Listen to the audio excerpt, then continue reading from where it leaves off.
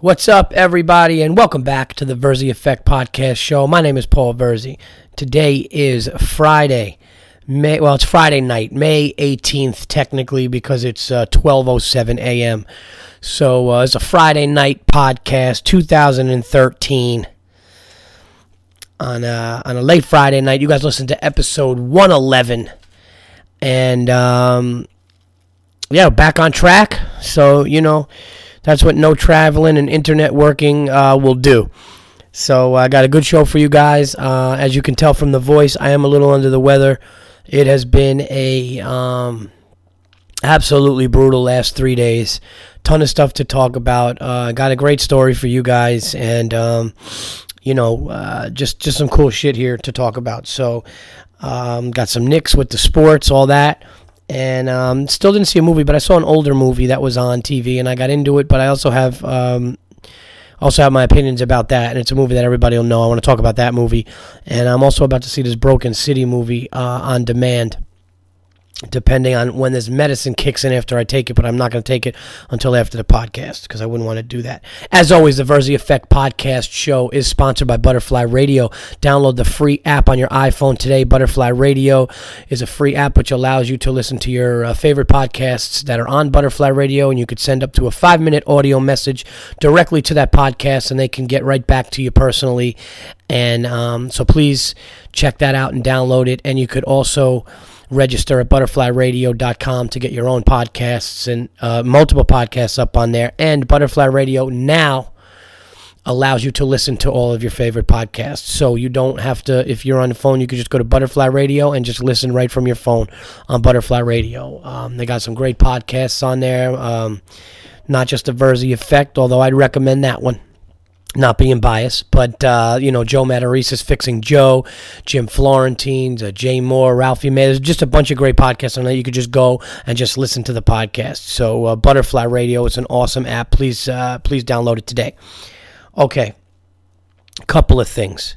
I'll start with my night tonight, and then I will get into this story, and we'll just go. Got a bunch of stuff to talk about, some stuff with the house, just, It's going to be a traditional Verzi Effect. So sit back, relax, and I hope you enjoy it.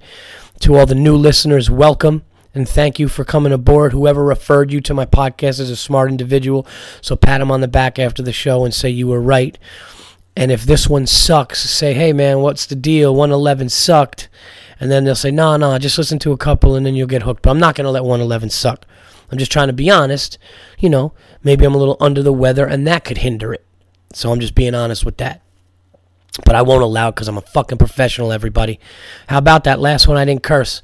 I just got a nice F word in right up front. First 3 minutes in. All right, now. Something happened.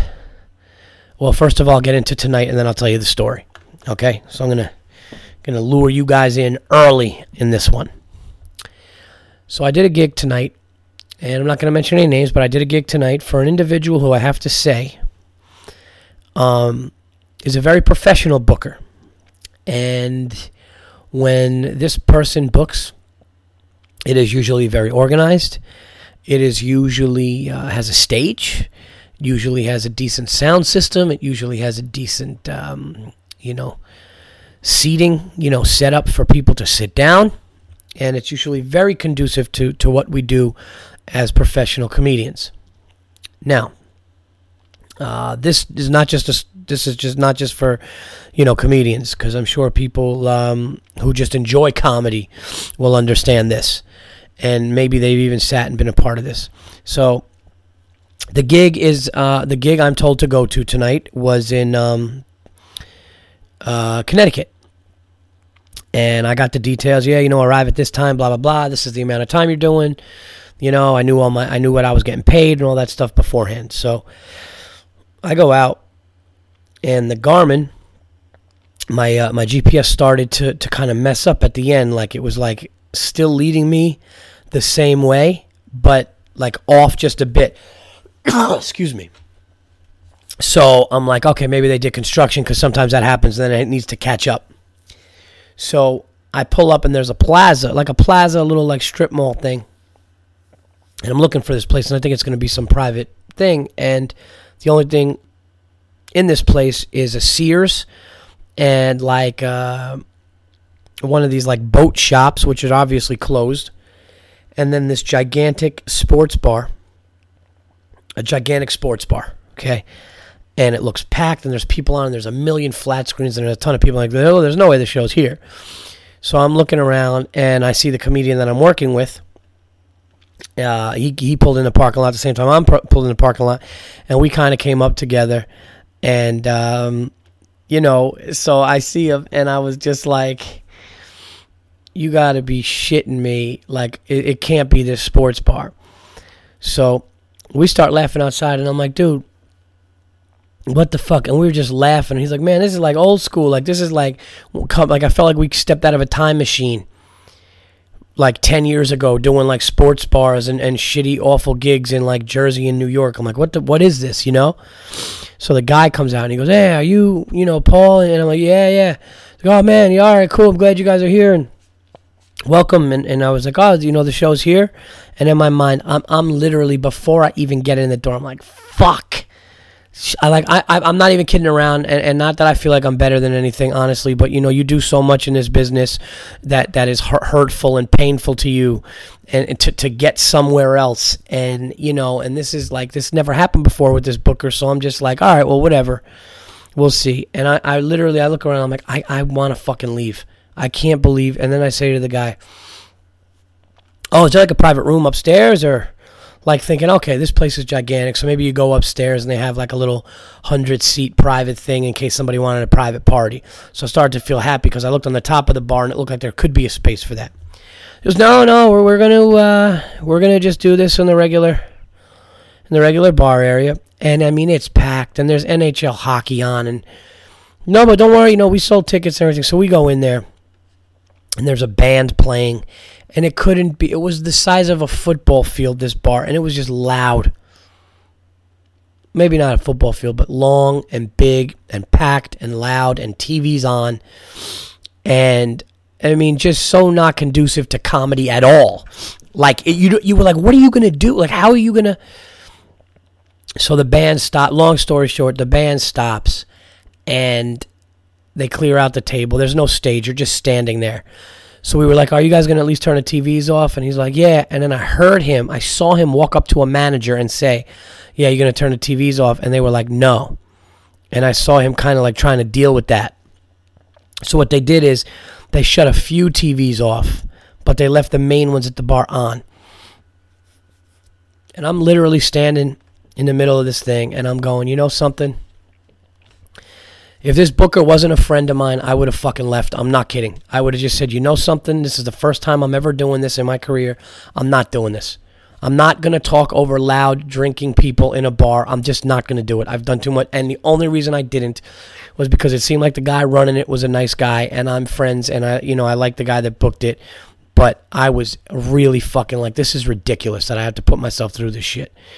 You know, and I get up there, and and we're laughing and joking about it. I literally said to my buddy, I go, I am walking off the stage and leaving. I'm walking out of this fucking place. And he's laughing. And you know what? I just talked to the crowd a lot. And I just kind of was like, you know what? I'll look at this as fine-tuning my improv skills. So I asked a lot of questions. It was a fundraiser for sports and stuff. So I was asking questions, talking some sports, just shooting the shit. Would go into a bit here or there. But, I mean, this was like no rules, no bits, really. Just like find your way, talk it out, And I got to say, some things were getting clap breaks and really good, and like it wasn't a disaster. I'll get to that story in a second. But, it was just not what it should be. The immediate people in front were listening and paying attention, thank God, and they were receptive. But just a shitty, awful situation. And it was so funny because I walked off and I just was like, I just walked out. Went to my car. The nice thing was, it's not far from my house. I was in, it was like not even an hour drive. So I was home nice and early, and I got paid. And, didn't get paid bad, but just not doing this shit anymore. Like, it was brutal. So that's how my night was. And I am a little under the weather, but much better today. I mean, I couldn't even do this podcast yesterday. That's how sick I was. Now I'm just, a little congested, a little cold. I was fucked up. All right. So I have a story that I'm going to tell you guys. And it's 100. I'm going to give you 100%, no exaggerations, everything that went down, everything that happened. And I literally, just to show people the ups and downs of this business and how amazing this business can be, how brutal this business can be, and to anybody in it. And, you know, a great man and friend and comedian told me that this business doesn't owe anybody anything. And, you know, you could just see that, and it's 100% true. Actually, you know, somebody said something. I don't want to get really too deep on this one. I'm about to go into a story about, you know, doing stand-up or whatever. But I was talking to somebody in my family, and they were like, yeah, like, this life doesn't owe you anything either. Like, when hard times come, you know, it doesn't owe you anything. And he was talking about that storm that hit Jersey, Sandy or whatever that hit Jersey, and it almost screwed up his daughter's wedding. And luckily last minute, like, the power came on like the day before or the day after, or they had to switch venues. And like, he was telling his daughter, like, this life doesn't owe you anything. Like, that happens. Like, it's not like, oh, you know, poor me, this and that. And it's the same thing with comedy. So this is an amazing story. And it's something that if I ever was to write a book, okay, so I'm giving you guys something that, I mean, this will definitely go in the journal. Well, I guess my journal now is my podcast, which I need to start listening to, because a lot of people ask me, do I listen to the podcast? I really don't sometimes. Sometimes I'll listen just to make sure that, like, the sound is okay or that it's on, but I really don't. And my friends in comedy, my close friends in comedy who have podcasts are like, dude, you got to listen to it. Sometimes I'll listen back. I know, like, if I say something funny, I'm like, man, that could be a bit or something on stage, but I really don't. I usually just talk shit to you guys for, you know, 45 to an hour, and then I shut it down, and then I open it back up next week, and I go about my, my week in between. But I am going to start listening more. But this is something that is one of the worst days, and most, you know, awful days, and one of the greatest, all in the same time. So what happened is I got asked to do Levity Live, which is an amazing club. I've talked about it many times in the podcast. It's located on the top floor of the Palisades Mall in West Nyack, New York, and it's beautiful. You walk in, it's almost a 400-seater. The stage is magnificent. Everything is just incredible. You can do an HBO special there, and it's almost like they have this mini beautiful theater on the top of the mall. It's incredible. And, great acts go in there, and they've been great to me, and it's a great place. So what they said to me was, the night that I headlined there on the 9th of May, which was a phenomenal night, they said, hey, what are you doing on Wednesday? What are you doing on Wednesday, the 15th? And I said, I have a really big audition. There's an audition that's, you know, really big for my career. I have that, but that's not until like 9 o'clock at night. And why? What's up? They're like, oh, well, we have this kind of private show, and like they just want to do something at like 5:30. They're looking for a comedian. It would only be like 10 minutes, and we thought of you. I'm not far, and I'm those guys are great to me. They love me and I love them. So I was like, yeah, you know what? I'll be able to run some of my jokes for the audition at 9 o'clock at night in the city. I'll be able to run that early up here. So it'll be nice. I'll be fresh on stage, everything like that. So I'm like, yeah, sure. This is a big day for me. So let me just make sure that maybe getting an early set won't hurt. I'm doing 10 minutes and it's a private party. I'm sure everything will be great. So I get there. I get to Levity. And I find out that there is like about 150 people for this private event, and everybody there was involved with helping people with mental disabilities, mentally challenged, mentally disabled, just all kinds of disorders mentally. And so they said, obviously, Paul, you can't tell any jokes, you can't say, don't say the word like retardation, anything like that. Don't do anything like that. I'm not an idiot. I'm a professional. I would never do that. To just tell me what my guidelines are. And all I was pretty much told is don't talk about mentally handicapped in any kind of, bad way. Fine, done. Also, if you guys remember that homeless guy with the golden voice from Cleveland, Ted Williams, that guy who did radio, he he was there, and the guy was looking good in a suit, and he had a Kangol hat on, and I met him before the show, and he was, super nice guy. He was one of the speakers, and so these people were just gonna, talk, and they were gonna, I guess, the head of it was gonna talk, and it was just gonna be an hour-long thing, and Levity had a plate of, like, cheese and wings and all kinds of, like, vegetables for them, just one of those, like, everybody in the thing just got a plate of, like, and on the plate was, like, wings and cheese and vegetables and all that stuff, because it's real quick, it's just an hour. So they figure since they're doing it at Levity, let's have the comedian go on. And I was like, cool. And I had no problem going on first of the whole thing. I'm the only comic there. So they're just going to basically turn the lights down, bring the screen down, do their little... the way comedy clubs bring a screen down and you see like clips of other shows and who's coming up and all that stuff. They bring that down and then, they'll announce me. So I'm in the back. I'm kind of going through my set and I'm like, all right, I got to talk about that homeless dude. I'll talk about, this place being beautiful in a mall, all the upfront stuff to kind of get these people going, get them, loose up and everything. And then I'll go into some jokes and I'll do this, I'll do that. And by the time I get to that, 10 minutes, piece of cake. So, and like the theme of what they do, okay, this Rockland County group that helps, the theme of the evening was not a laughing matter, okay?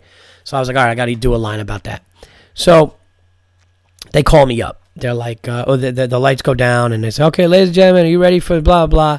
And there's like nothing. They just sat down. There was a lot of people in suits.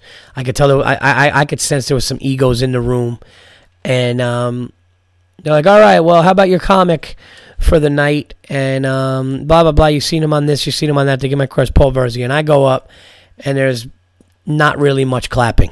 They're just like, whatever. And I go, all right, how's everybody doing? And I do the whole bullshit. I knew I had to put on a little, give yourselves a round of applause. All that bullshit that I fucking hate doing, I had to do. So, by the way, there were a couple little kids there. There was like a couple 5-year-olds, which I saw. I was never told... don't be dirty. I was never told, like, all I was told is don't talk about the mental health and kind of keep it clean. But nobody was like nobody came up to me and said this is forbidden, that's forbidden at all. They just said, kind of keep it clean, which I am. I pretty much am clean. But I didn't know that I shouldn't say anything.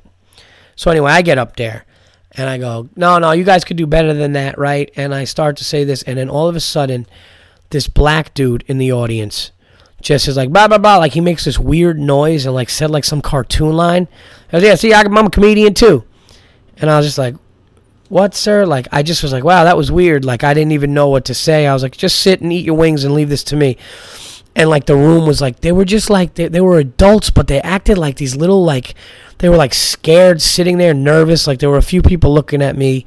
And so I was like, Ted Williams is here, so I just wanted to start getting jokes. So I started talking about the place being in the mall. And things that normally would get, like, really good laughs were barely getting anything. And now I'm like, holy shit, this is going to be work. So then I had some funny lines, I thought. Like, lines that I thought that were definitely funny beforehand that I laughed at, that I was like, that should get these people going. So I had a line about Ted Williams, the homeless guy.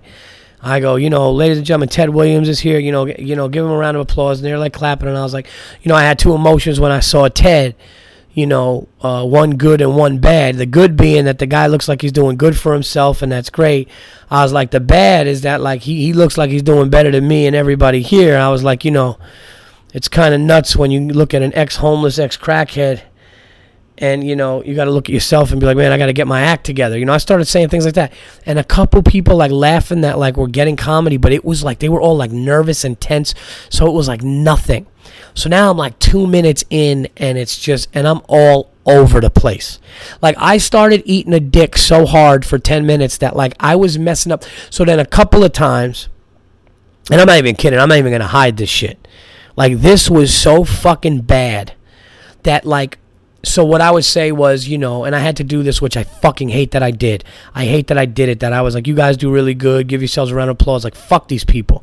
You wanted a comedian there, or you asked for a comedian. It was just ridiculous. You should have went there, done your stupid little fucking thing, So anyway, I didn't want to say give a round of applause for the third time, because that just indicates bombing and needing some kind of noise. But I do this joke about how bad the parking is in this mall, and it really is the worst parking situation of any mall in America. I'm not even kidding. So normally people get it. So when I was doing it, but I didn't want to say, "Oh, give yourselves a round of applause for finding a parking space," because I already said that, about being at the show, live comedy show, and also what they do for work.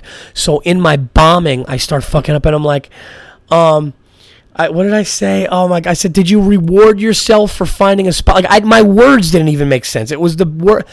It was so bad, right?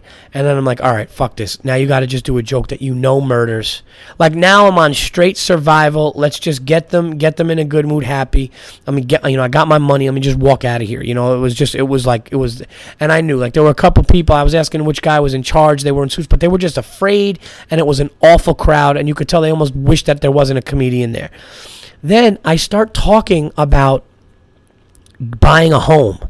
Or moving out of a condo, and this dude, the same table that made a quick, yeah, I'm a comedian too, yeah, like all this stupid asshole. One of them just yells, "Yeah, your mother." So I'm like, what? Like, it's 5:30 in the afternoon, and I'm up there for these people who deal with these fucking head injury. I mean, these mentally challenged people. And I'm doing them, and I go, "Sir, did you just say your mother to me?" I go, like, "I'm here for you. Like, I don't need to be here." And people were, like, quiet and weird. And I found out after the set that guy was fucked up in his head. So nobody told me. I didn't know. Like, I didn't know. So I start talking to this guy, and then another guy said, "Where are you from, sir?" And he said something, and, like, he didn't really talk right. And I was like, man, I didn't understand that. So maybe to these people, now that I think back, maybe these people think I'm trashing some fucking, retarded dude or whatever. And I'm just like, I didn't know. So I'm just like, man, this is ridiculous. So then some lady in front of him was just, like, not looking at me. This older black woman was not looking at me, just eating a wing. And I was like, "Ma'am, you could care less what I'm saying still, huh?" Or whatever. And she was like, "Well, what we don't like is you cursed." And I think I did say shit or bastard. And there was a 5-year-old. She goes, "We got kids here." And I'm like, "I'm sorry, I didn't realize bastard was and nobody told me 5-year-olds were going to be here." So anyway, the whole thing is just an absolute disaster. In a club that is like one of my home clubs, it's an amazing place. And I am just sitting there. And I mean, it's going bad. So then I try hitting them with a joke that I know works. I did a joke that murders everywhere, undeniable joke, and it got like chuckles. And then I did another joke, and like I'm just on like, and then I told him, like, all right, listen, man, if you guys aren't gonna laugh at that, or if you guys are gonna get, like, then I know it's you guys, it's not me, because this is like, there's no way.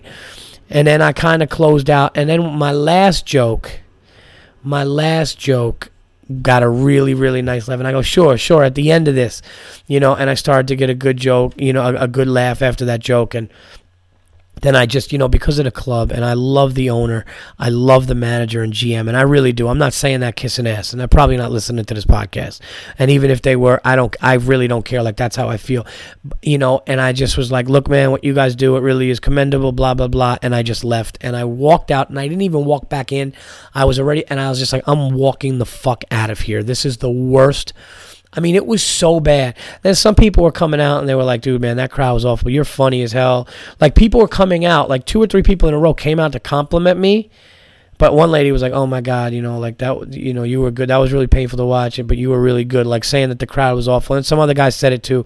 So I think people that really had good senses of humor, but I just think that, like, the way, where it was, I mean, who it was and how it went down was just awful. And the slogan, that's another joke I said off the top. I go, "Yeah, I know the slogan of this is not a laughing matter," and then they hired me. I hope they're not trying to tell me something. Like, that's funny shit up front that I think nothing. And then the thing about the Ted Williams, nothing, and I'm keeping it clean, nothing. And then, like, the great jokes that were, like, tried and true, like, barely getting it. I mean, I'm not even kidding. I've never experienced in all the years I've been doing stand-up. I mean, it was awful. And, it was almost good to to feel that way.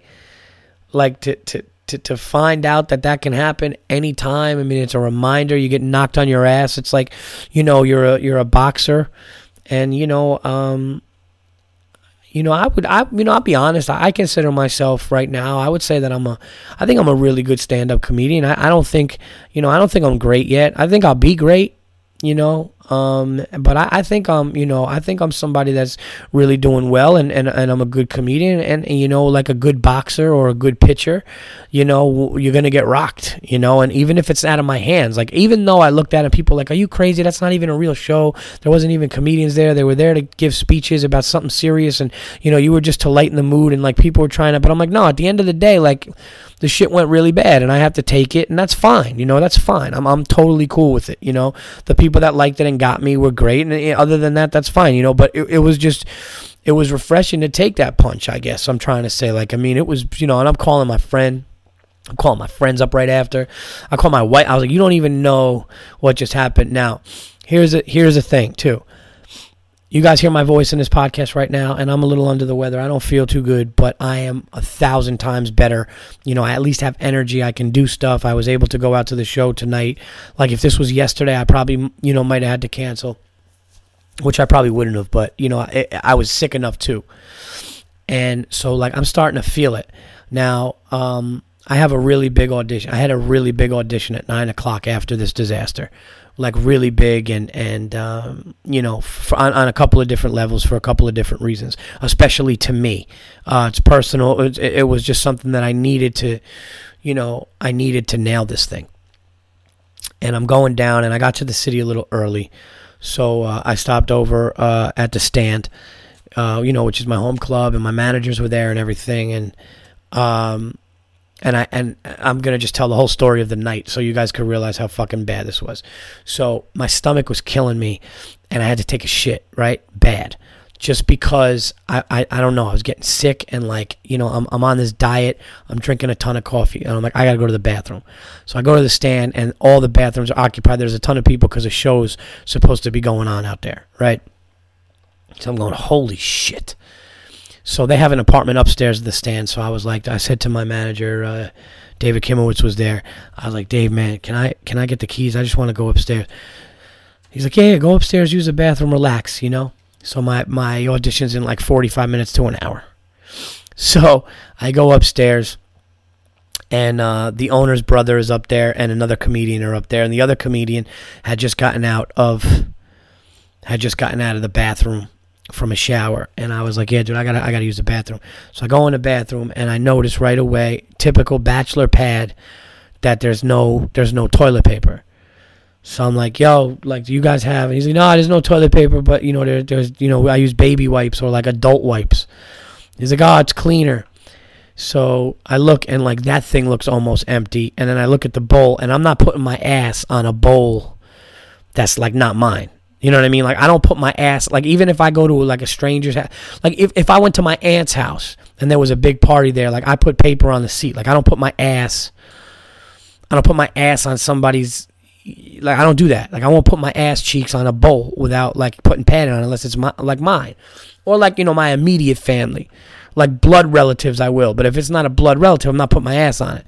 Let alone a bachelor who's the brother of, of my, I'm not doing it. So I'm looking, and there's nothing. And now my stomach is like rumbling, because my brain is like, you're about to take a shit. So like, my stomach is like, let's go. Let's get the process going. Sorry if you're eating, but I'll try to make this quick. So I'm literally had to do one of those like aerial squats. But I tried, like, it was awful. So I'm doing that. Then I'm wiping my ass with these baby wipes. And like, I got myself clean, but like, I have OCD, and I like to be like super clean when I'm done. So like, I didn't feel like I was, so I had to get like other paper and do that. And then I was so nuts and paranoid. I washed my hands. I went downstairs. The Stand was open. I went back. I washed my hands downstairs at the Stand again. So now I had this awful experience on stage. I'm rushing down to the city to get to this audition. Okay. And then I have an awful shit experience when all I wanted to do was just sit down. Like, you ever go to the bathroom and it's like nice, like even if you use a hotel or something, where like it's like dark and there's like candles and they have like a little dish of rocks. It doesn't even, like, the rocks don't even mean anything. They're not there to like help you or soothe you. They're just fucking rocks there. And you're like, man, this is like a nice place to take a shit. Like, you could look around and like there's bricks on the wall. Like, it's just like one of those things, the ones with like the full door, it's closed so nobody could look in or under, and just one of those things. Like, no, this was so opposite of that. Nothing peaceful about it. It couldn't have been more of a nightmare. So I'm like, can this night get any worse? And my sickness is getting worse. So now, I'm cleaned up. I go over, and the audition's at 9:00 at night at another comedy club. And I go down there, and there's 10 comedians doing the audition. And this is a callback audition, so this is like the final callback. And there's 10 comedians. And I look on the list, and guess what I'm going on the list, everybody? I'm going 10th. So I have to wait there the whole night, okay? And shows never run on time, and if comedians go long on their time. So I'm just sitting back there, and there were all comedians on the right, on the right of the, like, it's like a room that has like the stage and the crowd in front of the stage, and then to the right are chairs and tables, and usually the comedians about to go on sit there. So there's all these comedians, and all the comedians' managers are there. My manager was there, had a couple of clients, myself included, on the show, and I'm going last, and my managers are looking at me, and my manager was like, dude, do you need should we go to the store and get you like a vitamin C pack? I mean, this is big, maybe we should give you like a quick like injection of vitamin C. I'm like, no, man, I'm good. Just sitting there. So I'm just sitting in the back. and just watching comedians go. And crowd was kind of tight. Like, they didn't let anybody like really like kill, but whatever. It is what it is. And I'm just sitting back there, and like halfway, 3/4 away, my manager's looking at me, and I'm just like, my head's down, and I'm like, man, I got to just get the energy. I feel awful right now. And, the judges were there. This is a big show. And finally, the end of the night comes, and I'm the last comic. And, the crowd is still there, still in it, thank God. Nobody got up and left. And I go on stage, and, I'm not going to lie. I knocked it out of the park. I did. I knocked it out of the park, and I felt great about it. And I know that I did. I've had this situation where I can have excuses and say certain things. Not the case now.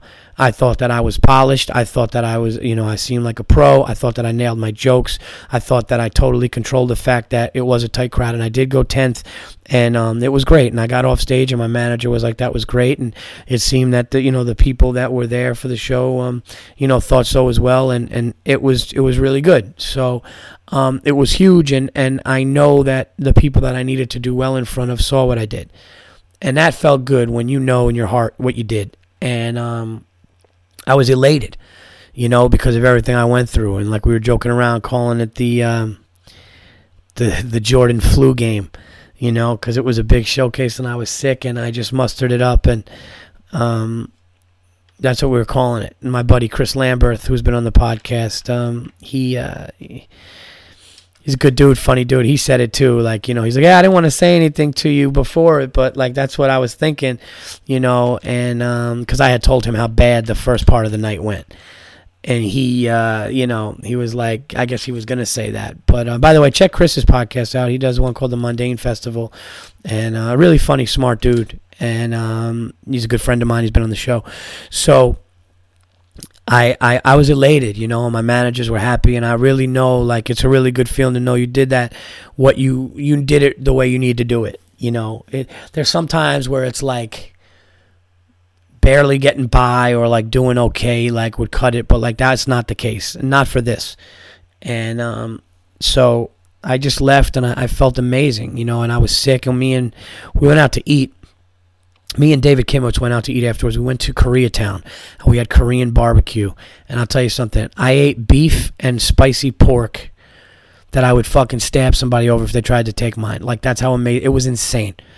Do yourself a favor. Go to Koreatown. You and a buddy, less than $100 will eat like lords. You will eat like gods. As I say, you will dine like gods at one of these places. You got to do it. So we do that, and like I'm sitting there, and we're just really happy about how things went. And regardless of the overall outcome of the night, like regardless of like what happens with the audition or not, is not really the point. The point is, of course you want things to happen good with it, but with anything that you do. But it was just a fact that, going last and feeling like shit and having the night that I had. And I realized, like, that's comedy, man. That is comedy in a nutshell. That's the business. You go, you write your jokes, you believe in yourself. Sometimes things go your way. For the most part, if you have your T's crossed, your I's dotted, they do go your way because you're prepared, you're a professional, you have experience. But sometimes it's not the case. But it was just one of those things where it was like, man, talk about each side of the pendulum. Like, it was both sides of just nightmare disaster and just feeling great and being elated and showing the people that you really wanted to show what you could do.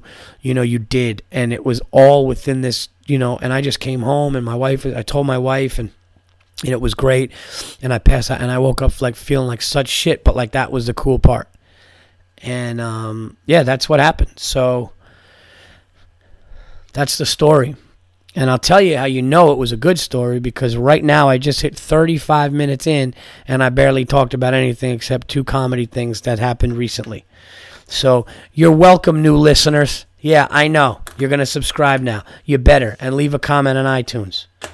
Furzy Effect Podcast Show, episode 111. Here we go. What else do we got? The diet is going well, guys. Okay. No secrets. Like I said, I've literally cut out probably 85 to 90% of the carbohydrates that I put in my body. Just doing that alone and not drinking soda and cutting back on cheese. Those 3 things. Cut back on cheese, no soda, and literally only do like 1 meal of carbs that are very little a day. And you could still eat great. You could eat a bunch of chicken. You could eat all kinds of meats. You could do all that shit. Just watch the bread. And if you're going to go bread, go like a wrap here or there. But my body is shrinking. I feel good. Fitting into clothes better, and it's going really well. Something that I forgot to say on the last podcast, which was absolutely so funny, and it happened right before I did the podcast, and I wrote it down. And I was like, you got to say this, it just happened. And for some reason, I looked and I was like, oh my God, I didn't even mention that. So I went to Dunkin' Donuts. And when I get at Dunkin' Donuts, I wanted to get the egg white with the turkey sausage without the bread. So I was going to say, instead of getting an English muffin, let me just get 2 egg white with turkey sausage and take out all 4 pieces of bread, throw them out, and just eat the egg whites and the turkey sausage and get like a juice. Healthy, all that stuff. So I go in there. And this kid working behind the thing was like, I was like, yeah, can I get the egg whites? But I was like, can you do the egg white with the turkey thing? And I don't want any cheese. And I think he could tell that I was kind of doing something with nutrition. And I was like, I said to him, I was like, I'm trying to go really light on carbs. And he just looked at me and he was like so funny and down to earth. And he goes, dude, why are you here? And I go, what? I go, no, because I just want the egg whites. He goes, dude, no, what? And then I was like, well, how about we do this? And he's just like, dude, seriously, like, why are you even in here? He goes, go across the street to the supermarket, go get turkey, and he starts like listing these things. And I'm thinking to myself, if the manager is here, he would be like fired, but it was the most honest and funny thing. And then like he realized that I didn't want to leave. I wanted to like, look, dude, I'm lazy. I'm going to get something here. So, and then like he helped me out and I got like no cheese and I got this turkey sausage and this egg white thing and it was fine. But it was just really funny because he goes, dude, you got to leave. Like, I think at one point he goes, dude, you should just leave. Like, you got to go over there. Why are you here? It was really funny. It would have been funny in a comedy movie because it was just really honest. I was laughing at that. All right. Now, got some big news, everybody. You guys know how I told you the story about the house. Well, I did search at night, and I couldn't sleep, like I said, and I looked for another house. And we went in, and we saw those 3 houses that were amazing. My wife and I decided on a house. We put a bid in, and of course we found out that there were 4 other bids in on this house in 2 days. This house is beautiful. It's amazing. It's on a hill. You could see the sunsets on the mountain. You're on top of everything. It's insane. It's on a ton of land. It was completely redone. It's fucking awesome. Like, it's amazing.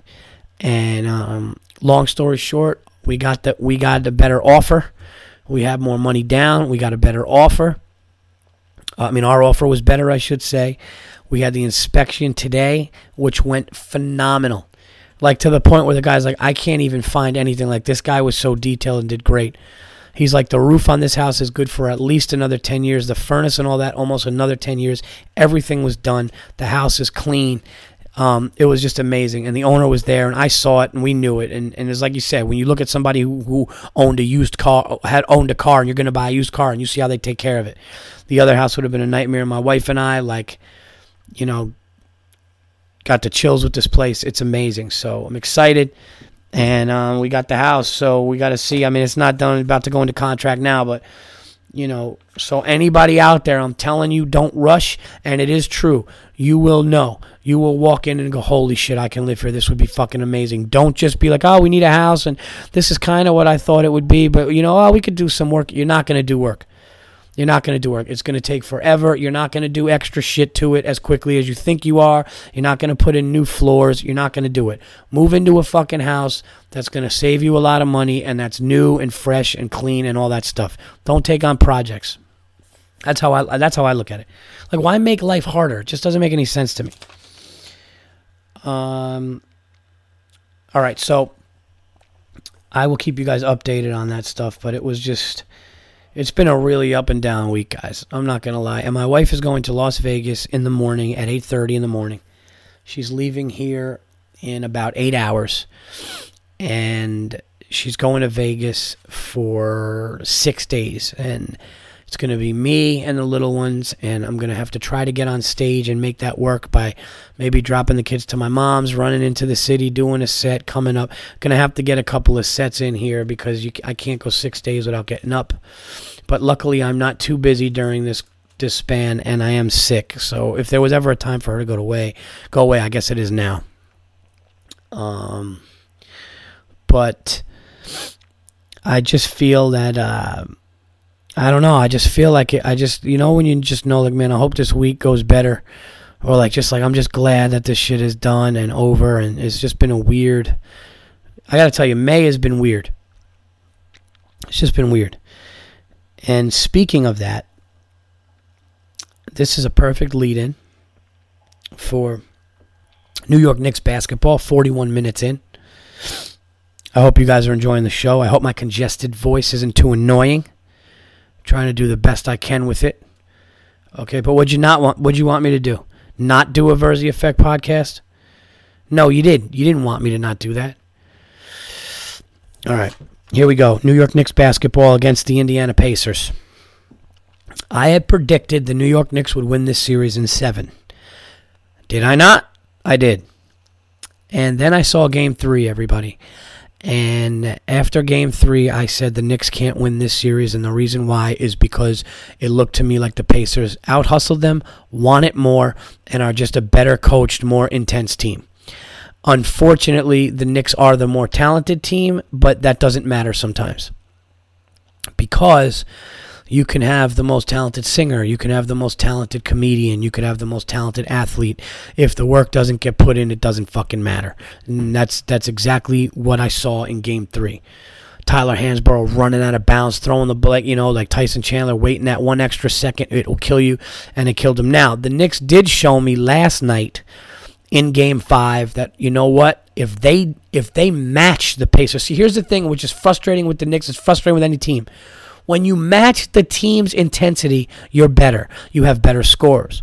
Carmelo Anthony is one of the most prolific scorers in the NBA. He's one of the best players off the dribble I've ever fucking seen in my life. Okay? He could run around those guys. He could run around Roy Hibbert if he's standing in the middle. By the way, Roy Hibbert is one of the biggest fucking human beings I've ever witnessed.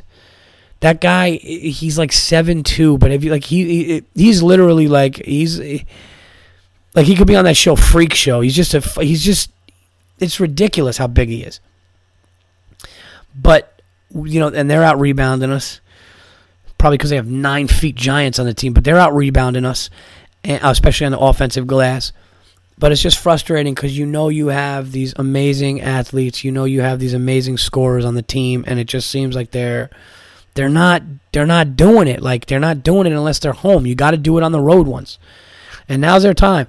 And I tweeted this yesterday. I said, look, the New York Knicks are 1 road win away. The New York Knicks are 1 road win away from hosting a Game 7 to go to the Eastern Conference Finals against the Heat. I mean, if you told me that at the beginning of the year, the Knicks got to win a Game 6 in Indiana, and then they'll have a chance to go 7 at Madison Square Garden to get to the finals, Eastern Conference Finals, I would take it. So you got to go in there tomorrow, and you got to, I hope I'm right. My initial in 7 was right, but just the way it looks, man, and the way that the Pacers hustle, it just doesn't look, and it's frustrating. J.R. Smith couldn't throw it in the ocean. He couldn't throw the ball in the fucking ocean the other night. So frustrating to just every time the Knicks had an open look, they would shoot it and they would miss. And then they get home last night and they shot much better. Iman Shumpert is gangster. Our perimeter defense is ridiculous. I'm loving that kid. That kid is awesome. That kid is awesome. I think he's like all around. Like he's all around probably the best basketball player. I know that sounds crazy. People are like, what are you talking about, Carmelo Anthony? I'm saying all around basketball player. Defense, hustle. His offensive game is pretty good. Like, I don't know, man. I mean, listen, if I'm a coach, I'm taking Melo, of course, because of his scoring. But Shumpert is great, and he's only going to get better. And you could tell that his knee is really starting to not be an issue. I think after a big injury like that, it takes a while. I think he's coming into his own with the whole with being back. So we'll see. I'm going to be a mess from 8 o'clock to, and look, it's been a decent season. It would have been a great season if they got to the Eastern Conference Finals. If they lose and get knocked out, fine. Look, I'm watching Knicks basketball in the middle of May. There's only a couple of weeks left until the whole thing is over, and the Knicks have been there, and they won 50-something games. Great job, whatever. But, I mean, if they would really lift me up tomorrow. If they won that game tomorrow, I would be really fucking happy. And Willie in Ottawa, I believe it's Ottawa, not Ontario. Don't get mad at me, Willie. I believe Ottawa, Canada, you said. But I'm loving that you're a Knicks fan right now, buddy. Okay, and I hope you're feeling better. That's number one. I hope you're feeling better. I hope you're into the Knicks series. And anytime I come out and I'm performing near you, you got a free ticket anytime, brother, okay? But my nutty Knicks shit is getting people who are even out of the country into them, and I'm loving it. And it's been hard. The Knicks won in 1973. 1970 and then 1973 are their only two championships. I was born in 1978. So, I mean, I've watched the Yankees. We've watched the Giants. Oh my God, the gig tonight was so much hell that I just started talking about the Giants. I'm not doing this shit anymore. I can't believe I fucking had to go through what I went through tonight. I'm sitting there and there's like a loud band next to me, and there's like people just it was like performing at a tailgate party. It was like trying to hush down a tailgate party. I mean, a little better than that because some people sitting, but like imagine a tailgate party where there are tables and chairs, and when the show started, a bunch of people walked up to the tables and chairs and leaned forward and listened, but the people in the back could give a shit what you were saying. Like that is literally when you're doing comedy for 2-3 years. And again, I know the booker didn't know it was going to happen like that, and would never do that on purpose. I think it just happened to be a bad situation. But holy shit. And I know some of you think, oh, what are you spoiled? Yeah, you're spoiled because, you've done big venues and, that's comedy. No, I understand that. I'm not spoiled. I've done fucking hell. I've stood in people's living rooms and used an empty Corona bottle as a microphone while people were sitting on a couch. I've done everything. I've been in the ghetto in all black bars where the ceilings were like sagging down, talking about black women's asses being big, in the fucking ghetto. Like I've done everything you could imagine I've done. So it's not that. It's just that there comes a time where it's like, whatever. I'm sounding like a complaining asshole, and I'm not trying to. I'm pissed. I'm tired. I'm sick. And I'm still giving you people a show. And I'll be honest with you. I think it's a pretty good damn show I'm giving. 48 minutes in, I still have, more shit to talk about. I mean, what more do you people want from me?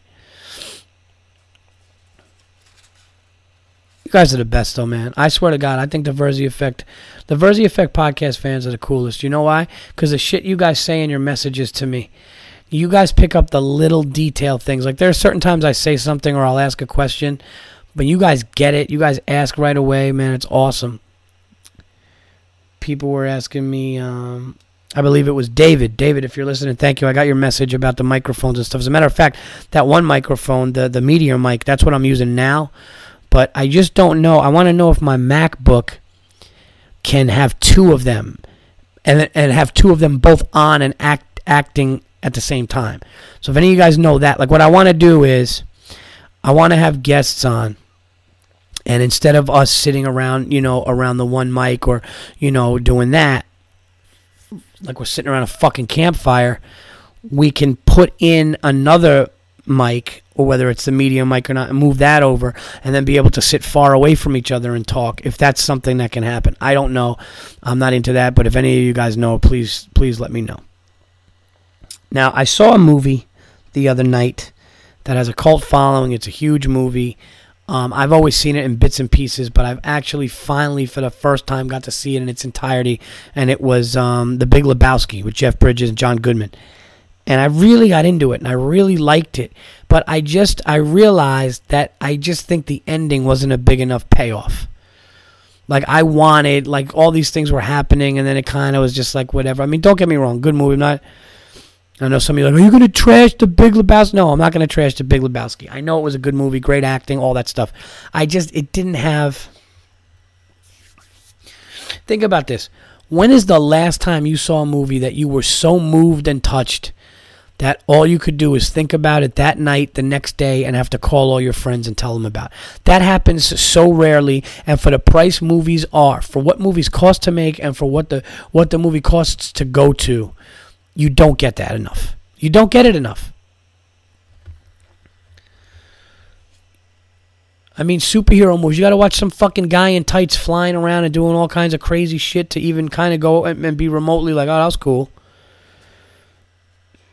My son's 4 years old. By the time my son is going to movies, could you imagine? It's going to make like Iron Man 1, 2, and 3 look like Charlie Chaplin in a fucking silent film. You know, he's going to be like, oh my God, remember that 3D they had? Because, like, when we look at 3D now, when we look at 3D back when we were kids, it was people with those cheap paper glasses, and it had, like, the blue and the red eyes that were, like, you know, kind of like that crunchy paper or whatever, and, you know, and it was just awful. And now it's, like, really good. But what's going to happen when the next generation comes up? Get punched in the face in the movie. Imagine you just left holding your eye. You had a bloody nose. You got the shit kicked out of you. All right, I'm getting tired, and I can't laugh because it hurts to laugh. So, but you know what? I think there's a reason why I say on my podcast I'm going to watch movies, and then I kind of don't get around to them because there's really nothing that, like, if I have to search for something that's just dope, like something dope, like if I have to just search for something that's amazing, and then like, oh guys, I saw this movie. You know, you got to go to Chinatown and get through an alleyway to get to the theater that shows it. But this movie, if that's happening, then it's nothing like, I pray to God. Just before Martin Scorsese and De Niro and Pesci get too old to even walk, I need one more big mob movie from them. It would just be amazing. Just one more Goodfellas or Casino. Just find a story. They can do it. Find a story. Whether it's about John Gotti or something, please. There's nothing better than watching Joe Pesci tell somebody he's going to take them by their head and throw them through a wall, or then just shoot them. There's nothing better than that. I'm waiting for that. I want to see that really badly. But I am utilizing. I don't have HBO, but I have the other movies. I have like Encore and Stars and Showtime and all that, and I've been watching it. And you know, oh, I did see this one movie. You guys see this one? I did go through and I watched. Do you ever watch this movie, The Perfect Host? Pretty freaky, insanely entertaining. Where a guy who like robbed a bank gets into this guy's house, and the guy's acting really nice to him, and then he happens to break into a crazy guy's house. So even though the guy has like all these personalities, and you got to just watch it. It's pretty nuts and sick. If you're around, it's on Showtime a lot. It's called The Perfect Host. I thought it was interesting. It was pretty cool. But that's all I got for movies, and I will be back with the new release. Matter of fact, my buddy Chris Lamberth and I are probably going to go. We're going to go see something. We're going to go see something soon. So I'll probably, I'm going to have him on the show. We'll talk about movies again. But if I just go to some movies with him, I'm rambling right now. I don't know what the fuck I'm talking about. I'm getting tired. I got to take this night medicine and go to bed. We're going to see something, and I'll talk about it on the next show for sure. Because I'm going to be away. My wife's going to be away, and one of these nights I'm going to escape to a theater, and I will give you a review. All right. Plugs for the week. Here we go. Tomorrow at midnight, I will be at the Stand, and then I am just going to be running around with my kids and trying to run in and do guest spots for a short set. So, and then next weekend, I will be at... Where will I be on the 24th? I am at the Stand. Yeah, I'm at the Stand Up New York on the 28th. I'm at the Stand on the 24th, and on the 25th, I am performing at the Poconos. I will be performing at the White Trash Resort. There's nothing more depressing than going to the fucking Poconos and thinking it's going to be a good time. It's like a carnival cruise in the woods. It's the shittiest. You got to sit at a big table with strangers and go to that salad buffet first, and oh my God. I don't know if I ever told the story on the podcast, so I'll tell it real quick now. Real quick, we went to the Poconos one time. We thought it would be romantic with those stupid round beds that I would have been more comfortable on a bed of nails than this piece of shit bed. And that stupid, disgusting jacuzzi that they had there. That some fat prick from fucking Harrisburg probably jerked off in, and you're sitting there with bubbles. It's just the worst thing ever. Is Harrisburg even in PA? I think it is. But you go there, and it was just awful. And we wanted to drive golf balls, and like the driving range there was just a hill, like a brown hill, just a shitty brown hill. The most fun we had was going into the basketball court and shooting around because we were alone and just laughing in there. And then we went to dinner, and everybody's got to share. Like when you're on a cruise sometimes, unless you ask. By the way, if you're on a cruise, you have to request just a table for you. But one of those like big tables where like you sit with strangers. And this guy, like this white trash couple was there, and this guy had tattoos all over his arms, and he was with some woman. And it was so low class that he actually said something to her. And he was like, "Hey, you want to get wrapped in the mouth?" Like it was just so white trash that you could tell that guy like walks around with a wife beater and really does beat his wife. And I swear to God, I'm not making this up. He said something to me, and my wife had to hold back from laughing. Somebody asked a question, and he goes, "I don't know, man. Why don't you ask her?" And he points to his wife, who you could tell was a sweetheart, but dumb as a sack of marbles. And he goes, "Why don't you ask her? She's the one with the associate's degree." And he was dead serious. Like, he put her on a pedestal for having an associate's degree. Like, "Oh, really? What are you doing?" She's like, "A kindergarten teacher." I think you even need more credits now. It was the worst. It was the worst. So, anyway, I'm going to be performing for those animals next Saturday night. And for more shows and all that stuff, you can check. I'm actually going to be updating my... I will be updating my website, www.paulverzi.com, for all new dates. And I have some dates that are going to be coming up out of state, too. Got some new dates in June and July. Also, some dates in September that are coming up. And a cool announcement, another big cool thing that's going to be going on with some dates in late July into the beginning of August. So all that stuff will be up soon, and I will announce it on here. Again, I appreciate you guys so much. And I'll give you guys unacceptable for the week. Is a perfect way to do it. Is unacceptable for the week is doing a comedy show in a bar. It's just unacceptable. Unacceptable for the week is putting on a comedy show in a gigantic sports bar during playoff season with flat screens on and loud people everywhere. It is unacceptable and not conducive with comedy. There you go. So you got your sports, you got a little bit of your movies, you got all the other stuff at the beginning, you got the stories. I mean, go Knicks. Oh, my God, if the Knicks win tomorrow. Just know this right now.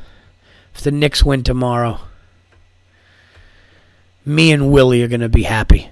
I'll leave it at that. If J.R. Smith can hit a fucking shot and the Knicks can play some defense. To all the Knicks fans, all the real Knicks fans listening to the Verzi Effect, come on, one time tomorrow night. One time. And if we do go down... let's just go down in a great game and a great effort. This way I don't have to scream at the TV and have my kids think there's something wrong with me. So that's it. Follow me at Twitter. I mean, Jesus, I'm not going to lie to you guys. I should have probably tapped out of this one 5 minutes ago. Follow me on Twitter at Paul Verzi. That is at Paul, VIRZI. Thanks, everybody. I appreciate it. Until next time, which will be episode 112. Please answer that question if you know it. If I take another Meteor mic, and I have another outlet to put it in the laptop, can I have both of them on if they're far away? If anybody knows that, that would be really helpful to me. Okay? And please, guys, Butterfly Radio, download the app, send me some messages, and I will get back to you on them. Okay? As a matter of fact, how about while everybody is here right now, I am going to stop. I'm going to pause this without you guys knowing it. I'm going to listen and make sure nobody gave me a Butterfly Radio during this. And then I'm going to come back on and say goodnight. And we just hit an hour. All right, 1 second. Okay, well, I'm back. And, of course, my phone is dead, so I wouldn't be able to check it. And I realized that I thought you guys would almost be waiting, but you wouldn't be waiting because I had it on pause. But whatever. I will get to any of those messages if they're on there, but I don't think there are. I think I've responded to the last ones, just trying to be on top of it more. But please download the free app on Butterfly Radio. Thanks, everybody. Till episode 112, I'm out of here. Go Knicks.